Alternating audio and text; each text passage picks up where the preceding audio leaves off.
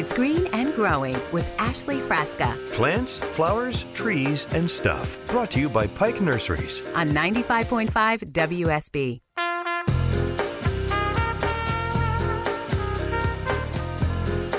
Happy Saturday morning. Welcome to the show. 8 minutes after 6 o'clock, and it's 64 degrees already on Peachtree Street in Midtown Atlanta. I think this time last week we were in the high 40s, so it's a little bit warmer, but it's rainy. You went to bed with just a consistent kind of solid rain last night, and I'm afraid in most areas in Metro Atlanta it is still raining. So it's going to be a soggy weekend, but we've got a lot here for you on 95.5 WSB. So stick with your radio all weekend long. Of course, it's a Bulldog Saturday. Really excited about that. Georgia and the Tennessee Volunteers, the tailgate show, pregame show starts at 11:30. Kickoff against Tennessee at 3:30. I'm a house divided myself. My husband is a fan of the Volunteers, and I am a Georgia Bulldog, class of 2005. So it's, I would say it's usually been a fun rivalry in my house, but really, there's no rivalry. Georgia has no problem taking care of Tennessee. But I will say they have a undefeated record right now. Tennessee does going into this game, so that should make things interesting. And so Dave Baker's show is going to be shortened just a little bit, but the Home Fix It show comes up at 9 a.m. It goes off the air at 11:30 to begin our Bulldog coverage right here on your home of the dogs. But in the meantime, we're together for 3 hours talking about gardening, everything in the landscape, flowers, anything you want to discuss. 404-872-0750. So I wanted to catch you up a little bit on my week last week. It's just flying by now that we're this close to the end of the year. I think a lot of you are ready to see this year finally come to a close. And we're this close, so it feels like it's just really going a lot more quickly. Once Halloween hits, we almost skip over Thanksgiving and it's Christmas. But with the WSB Radio Carathon back in the summertime, we, along with you all and your help, raised almost $2 million. It was pretty darn close for our 20th Carathon benefiting Children's Healthcare of Atlanta and Aflac Cancer and Blood Disorder Center. And so I had a pretty cool incentive as a host that I was able to offer to 3 donors, 3 listeners who donated a certain amount. We could go to Atlanta Botanical Gardens together, spend the day together, have lunch, walk the gardens. So we did that very carefully and social distanced and masked up and everything last week. And I had a blast with Peggy and Marianne and Melissa, who walked through the botanical gardens with me. We had a really nice afternoon. The weather could not have been better. It was beautiful. And the hospitality there at ABG was fantastic. So you've still got time to see really great exhibits. And I say you've got time. You always have time. But my favorite, Alice's Wonderland Reimagined. That's really cool. I've seen that twice now, where they have huge floral arrangements in the shape of Alice and the characters of Alice in Wonderland, the rabbit, the Cheshire Cat. And that's through November 1st. And, of course, they're getting ready for the Holiday Lights event there at Atlanta Botanical. So as you're there this month, you'll kind of see them putting Christmas lights everywhere. And I believe that begins in November. So they've still got some time to do that. And the Orchid House was my favorite. The conservatory and the Fuqua Orchid Center was just so amazing to walk in that really large greenhouse and see orchids from all over the world, dragon wing or angel wing begonias, just all kinds of fun stuff. So if you want to kind of get a taste for what's at Atlanta Botanical Gardens, go to the Facebook page, Green and Growing WSB, and you'll see a lot of pictures posted there of just a great afternoon. And take the family if you're just looking to get out of the house and, going a little stir crazy. That's really something fun. And there's so many parks, state parks that are open that you can hike and go see the leaf color right now, which, speaking of, I am so fortunate to be partnered up with the Georgia Forestry Commission. They have been so helpful. Seth and Stacia and Wendy have been so helpful for my new show. And so we're gearing up together this month, every Saturday this month, which thankfully October, we've got 5 Saturdays. This month is really long, together to do Georgia Leaf Watch. So that's when the Georgia Forestry Commission puts out their weekly leaf reports, and where the leaf change is the most bold and the most bright and the most colorful and the best places in Northwest and Northeast Georgia to go see that. So Seth Hawkins, who is a forester with the Georgia Forestry Commission, will be along close to the end of the 6 o'clock hour to kind of give us a little update on that. And you can always check that out yourself, too, if you just want to plan a trip and you want to see and you missed that part of the show and you want to see where the leaf color is most brilliant for a hike or to take the family out to a park or something, check out gatrees.org and look for their fall leaf watch report, and you can get that updated to you. And it's right here on Green and Growing every Saturday morning. And there's a lot to talk about. It's going to be a busy show. Coming up at 7 o'clock, I've got Lance Walheim. That name sounds familiar to a lot of you who listen to Walter Reeves for so many years. Lance Walheim is an author and a garden expert with BioAdvanced. And BioAdvanced, they used to be Bayer products, and they've changed the name to BioAdvanced, but all kinds of herbicides, also organic solutions to things in your landscape, insecticides, some fertilizers, pre-emergent, those kind of things. So he's going to be with us for an hour, 7 to 8 o'clock, to answer any of your questions. I know you've got great questions about maybe the shelf life of some of the things you've had in the garage or the greenhouse forever and ever, what chemical may be best for whatever it is you're looking to do in the landscape. So Lance is a garden expert with that at BioAdvanced, and definitely taking those calls and really looking forward to those. If you've got insect infestations and want to know maybe what the best pesticide is to use, Lance is going to be able to tell us their complete line of products from 7 to 8 o'clock. And then Pike Nursery coming up at 8:30 to talk about something really fall-oriented and really timely, really a lot of fun. You know that they've got a lifetime guarantee on trees and shrubs, so we're going to be talking about apple trees. And there's so many varieties that you can get at Pike Nursery, so many varieties that do well here.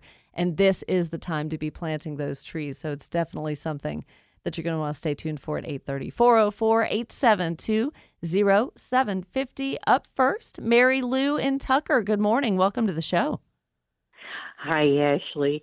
I'm desperate. Oh, goodness. No pressure. I have a Myers zoysia established grass for about 10 years now, and this year it was affected by Pythium and take-all fungus. The company who takes care of my chemicals, they've been wonderful, but they've told me that the spray for fungus only treats and protects the grass that is already not affected. So I've lost about a third of my lawn. Oh, no. And I don't know what to do this fall because should I dethatch? Should I aerate? And then what do I do in the spring? Do I spend money on sod for the area that's already been destroyed? Or will the sod just die? And I'm older now and can't probably do it all myself. But I've already lost a third of a large front lawn, and I just don't know what to do. Ooh, Mary Lou, you do. Gosh, I wonder how that even came to being in your landscape, because that's awful. So what Mary Lou is experiencing there with the zoysia lawn, Pythium root or crown rot, and just what little bit I know about it, Mary Lou, it's more or less a blight, a disease, spreads really quickly. And when it gets to the roots, that's probably why it's gone underground, and so that's why what you spray as far as a fungicide is only really getting on the blades of the unaffected grass, causes crown and tissue damage and all of that. So that's, I don't want to say fatal, but that's not good. So if there is a turf care expert listening who is a lot more familiar with Pythium rot and blight than I am, call in and give your advice to Mary Lou, because I don't want to advise you incorrectly whether or not we have to just resod everything, start from scratch. But I am finding one of my most trusted resources during the show, Mary Lou, is the Extension website from the University of Georgia, extension.uga.edu. And they've got a wonderful, long, multiple-page write-up and report on what this blight is. And so there's a little more info here. If I were to email you the link to that, would that at least help you get started? Well, I've got that from them, and I've also had a soil sample from them. And but as far as advice on what to do, I haven't got that. And you do have someone that takes care of your lawn, and they're the ones that diagnosed right. it for you? Well, UGA did, actually. Oh, okay. And they said I've got Pythium and take-all fungus, both of them. Oh, I've not heard of that second one. Yeah, I didn't either. But they said just don't put any lime on it. But that was the only suggestion. Yeah, that's based on what your soil test, revealed probably. Right, exactly. So I need to know what to do with these two fungi. And, I'm sure I should be doing something here in the fall. And then in the spring, do I spend money on fungus, on sod, or will the sod be killed? if the fungus is still around in the soil. Yeah, and it's a matter of, applying a fungicide at the right time, to be preventative and not doing when it's too late. And fertilizing really now for zoysia isn't going to be super beneficial, but just a general regimen to strengthen the lawn and fertilizing in the spring and early summer, as it's greening back up and everything's coming out of dormancy is ideal. Adequate levels of nitrogen and all of that, which you should probably know what your soil already contains with the soil test. Mary Lou, I'm going to kind of leave that hanging on the end of the fishing pole for anyone who wants to take the bait and call in and give us a little bit better advice on that. 404-872-0750 for any of you turfgrass experts who are familiar with this and want to give Mary Lou your best advice. I don't want to advise you incorrectly, like I said, on spending a lot of money and then it just may not be. I don't know the cause for the disease. I don't know the basis of this Pythium blight. So I don't know if you just installed new sod, if it's just something that lives in the soil and we're going to have to do a little more maintenance before that. So Mary Lou, thank you so much for the call. I'm actually going to keep you on hold if DeMarco can get your email address for me. I'll send you what I've got. We may be looking at the same thing, the publication from the University of Georgia. But if someone calls later in the show and you're not listening, I'll be able to reach out to you and let you know what they said. So thanks so much, James and McDonough. You're up next. We're going to take a quick break. Check traffic and weather on WSB.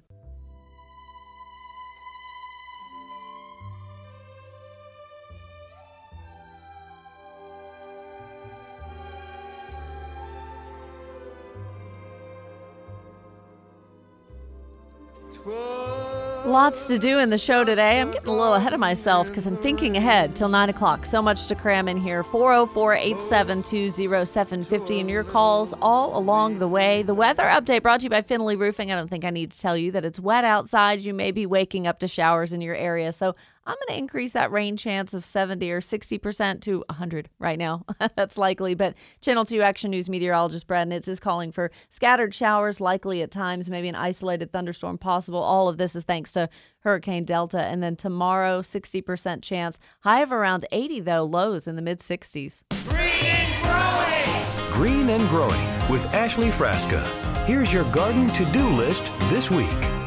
If you plan on getting out in the landscape today or tomorrow, it's going to be a little muddy. So these are maybe some things you can do in this upcoming week. Number one, if you're looking to refresh some flower beds, raise the plants a few inches to just ensure good drainage and apply mulch because seasonal color beds often require maintenance and just a high demand for water. And sanitize like I did by removing all of the dead or diseased foliage, stems from lilies, peonies, the leaves, some of them looked bad and had dropped, so I just removed all of that. Sanitation's very important going forward. Number two, planting spring bulbs in the fall very soon. If you can't plant them as soon as late October, the beginning of November, though, you're going to be a little later than that. Store them in an area cooler than 65 degrees. Don't plant generally before November 1st, according to the University of Georgia.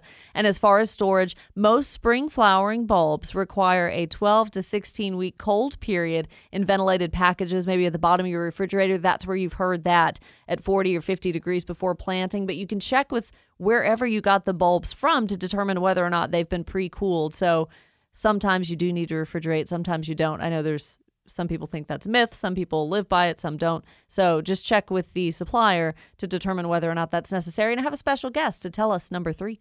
So I'm Michael Cowan from the Dunwoody Nature Center, and I wanted to encourage you to spend some time this weekend removing the invasive plants, especially the English ivy, the common Japanese wisteria or Chinese wisteria. It kills our trees. And I don't know who puts up those signs that says English ivy kills trees, but it really does. And it's a snake habitat and a rat habitat. And if you would get rid of your ivy, you wouldn't have to spray for mosquitoes. Oh, and baby snakes, and I've seen baby copperheads right now. So Michael is right. I was really lucky to snag Michael Cowan, the executive director of the Dunwoody Nature Center, a couple weeks ago when I did a garden talk there for the Spalding Garden Club. So thanks, Michael, for being a part of the show. Coming up on 6:30, so we're going to check news, weather, and traffic, and we'll be back with Walter Reeves to talk about fall weeds here on Green and Growing on WSB.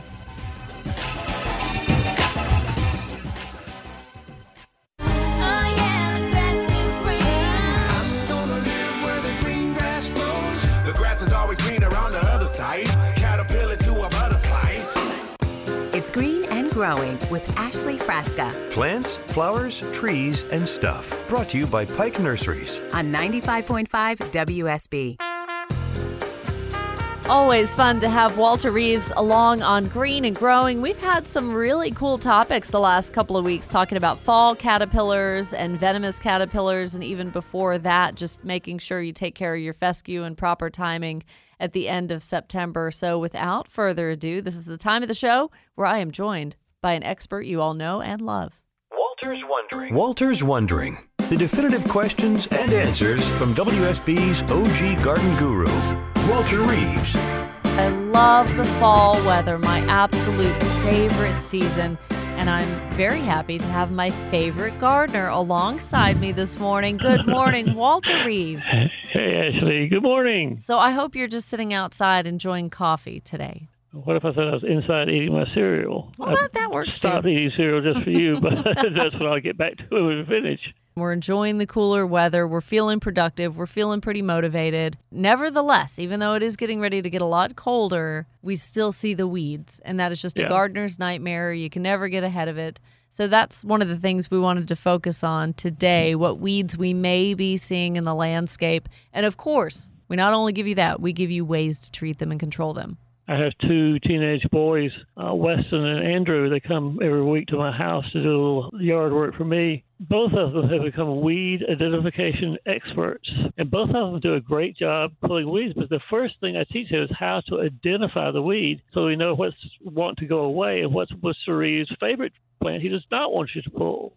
So some of the weeds, when you do manual removal, which I'm always a big fan of, identification's important too, A, so that you know you're pulling the right thing, but B, you know how to pull it. Like a dandelion, for example, you really have to get deep and get your fingernails around it. And when you pull it out, it's almost got like a taproot, like a long taproot. Yeah, it does. Versus It's some hard weeds. to get them out of the ground. Yeah. You know, one of the things I want to mention, Ashley, is I saw on Facebook an advertisement for a tool. It's sort of got a grabber on one end of it, a long handle that you grab the weed and pull, and somehow it pulls the weed out of the ground. I saw that too, and you don't have to bend over or anything. It just twists around it. I want to know, does it work or not?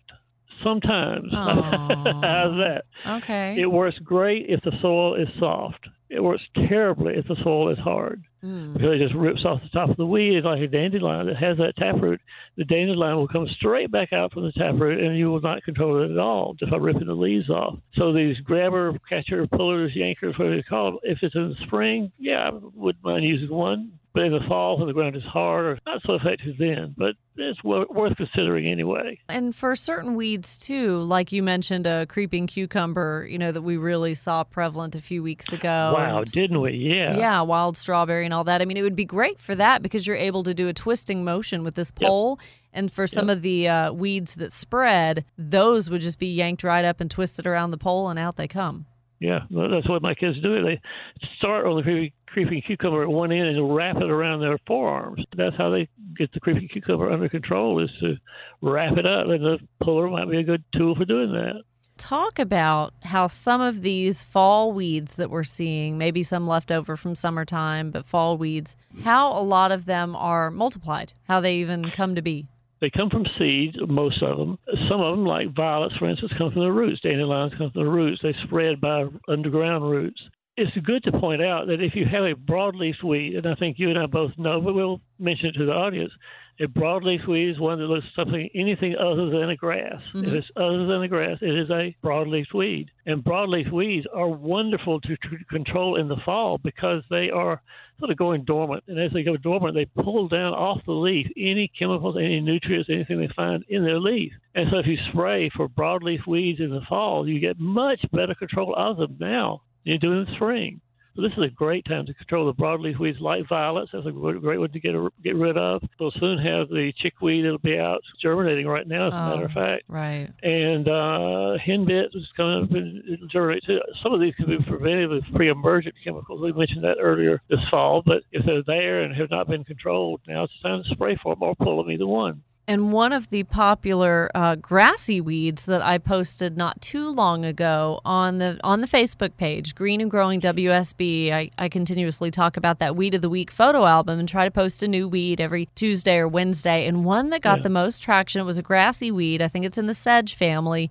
and it was Kailinga. And it's you called talk annual about Kailinga. It comes up from seed every year. Yeah, and you talk about trying to be effective in pulling something like that out, like yanking it out. I mean, I did have Ian comment on that and said, well, wait just a minute. You got to make sure you get all the, I don't know if rhizomes is the right word, but all the parts, yes, from underground out, or else it's going to keep coming back. And there's also nut sedge. It looks the same, pretty much the same as Kailinga. Kailinga is sort of short, 3 inches, 4 inches, maybe high, whereas the yellow and purple nut sedge can be 10 to 12 to 14 maybe inches high. And the yellow and purple nut sedge are terribly hard to control. They are really, really hard to get rid of. One of the things actually that I think is important to realize about identifying grasses, you have your good grasses, fescue and St. Augustine, Bermuda and all, but you also have pest grasses. And really it is hard to identify a grass without seeing the seed heads. Broadleaf weeds, pretty easily, I know what they are by looking at the leaf. But a grass, I almost always require looking at the seed head. Look for the seed head coming up in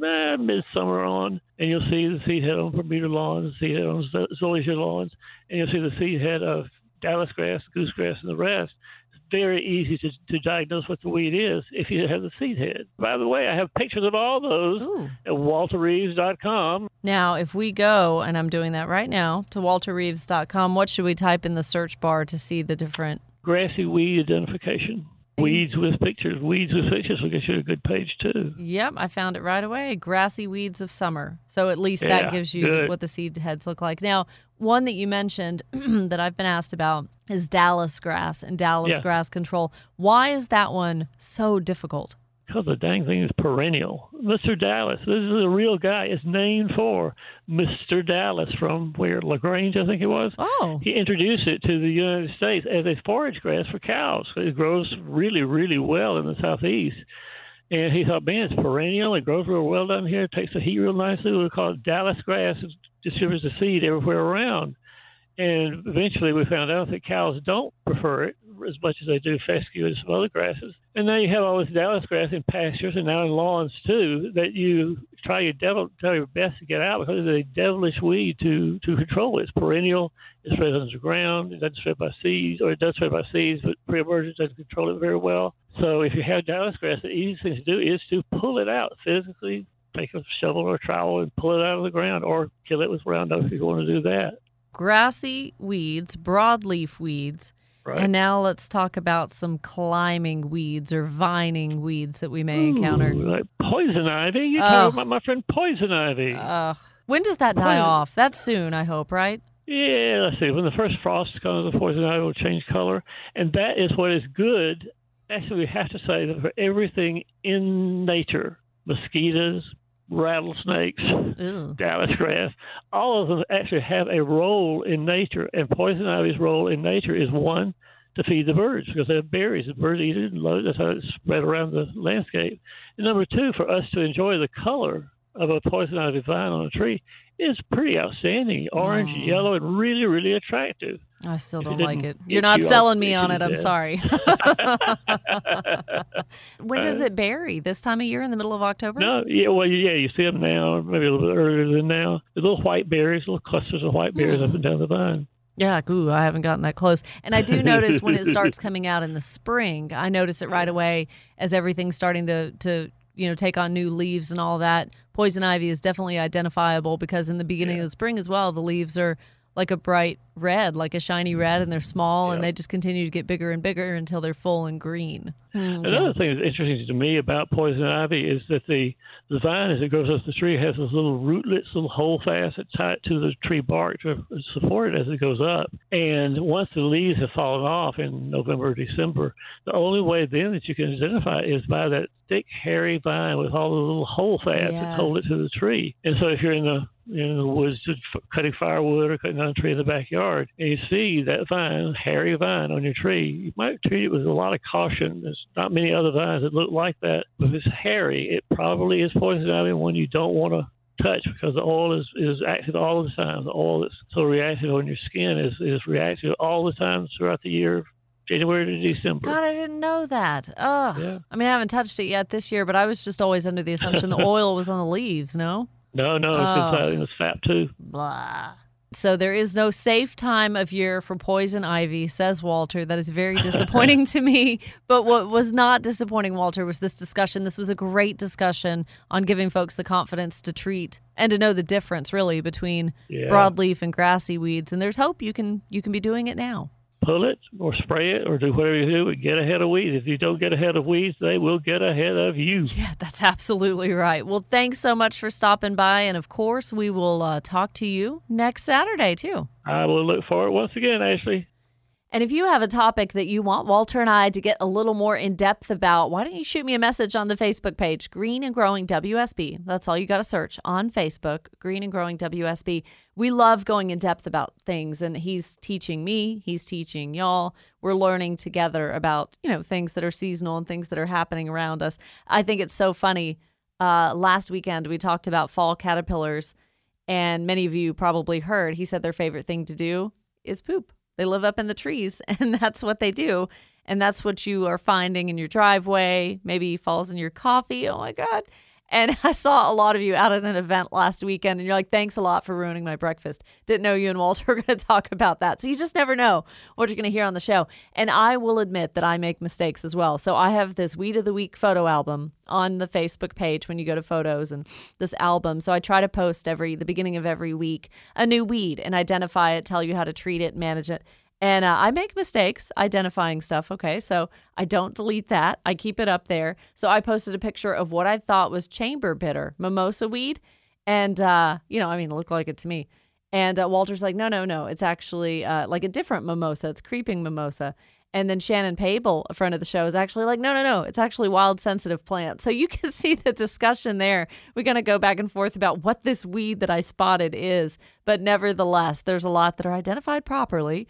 That you can actually kind of reference there. And if you have something you need identified in the lawn too, like I told Teresa, I think she's got burrweed, but that's not really a problem till the spring. A follower on Facebook. So I said, Teresa, take a picture of it in the spring, send it to me and let me use it. And we'll all kind of learn about it together. So coming up in just a few minutes after the break, Seth Hawkins, a forester with the Georgia Forestry Commission. He's going to help us out with the Georgia Leaf Watch 2020, something to look forward to and get into fall with the family. So stay tuned. We'll be back with that on 95.5 WSB.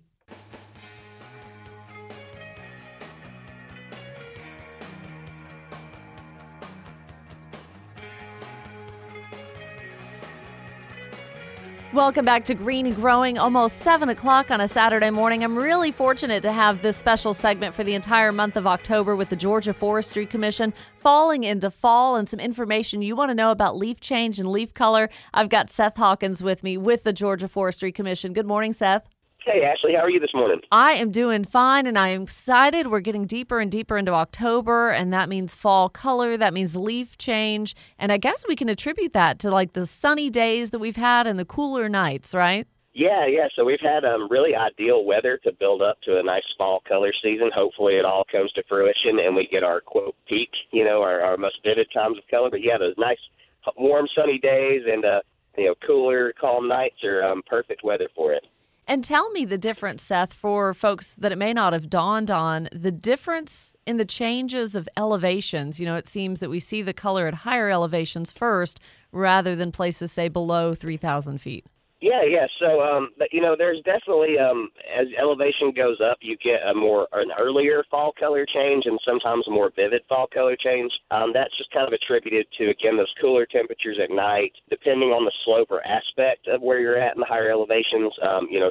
Shorter daylight hours due to topography could play a role in that as well. But it's mostly the decreased temperatures at night just kind of drives that. And so you get to the higher elevations and you get usually more and earlier color. And if we were to make plans for this weekend, I know it's supposed to be rainy, but even early in the next week, where are some of the best spots that we should hit up now? Over in the northeast part of the state, our foresters said, up around Brasstown Bald, it's really starting to spread, and the color patches are starting to spread out more. They've kind of increased that to about 30% of the foliage is starting to change up above 3,000 feet. But up around Brasstown Bald, Highway 76 between Helen and Hiwassee was recommended as a beautiful drive. It always is, but apparently right now even more so. And also Highway 180 over near Hog Pen Gap as well. Over in the northwest part of the state, our foresters said Lookout Mountain, the Cloudland Canyon area, Mountain Cove Farms is really starting to spread more, and Fort Mountain starting to show a lot more color expression in the last week as well. And the elevations above 3,000 feet in the next probably week to 10 days, we can expect to start getting into real peak. Below 3,000 feet, it might be more like the last week of October or so. And you've sent me some beautiful pictures, which I've also shared on Facebook. If folks search Green and Growing WSB on Facebook, they'll see some of the pictures that Seth is going to be sharing with me each week for this segment. And I want to ask, I mentioned this may be a rainy weekend to go make that drive, but are the rains that are coming in from Hurricane Delta, how's that going to affect what we see as far as leaf color and just the volume of leaves still on the trees? Hopefully it doesn't have a lot of impact at all, but we are kind of concerned when you get those heavy winds and rains, especially when the leaf's kind of abscised from the stem but not quite all the way. That could cause some premature leaf drop, which would kind of cut off the leaf color change process. And if you're picturing any of this leaf change in your area in Georgia, use hashtag GALeafWatch on social media. Seth, I hate to cut you off, but we got to go. We're going to take a break, and we'll be back with Lance Walheim, author and garden expert at BioAdvance, taking your calls about any kind of garden solutions you may need in the next hour. Stay tuned on WSB. For the ones who know safety isn't a catchphrase, it's a culture. And the ones who help make sure everyone makes it home safe. For the safety-minded who watch everyone's backs, Grainger offers supplies and solutions for every industry, as well as safety assessments and training to keep your facilities safe and your people safer. Call, click Grainger.com, or just stop by. Grainger, for the ones who get it done.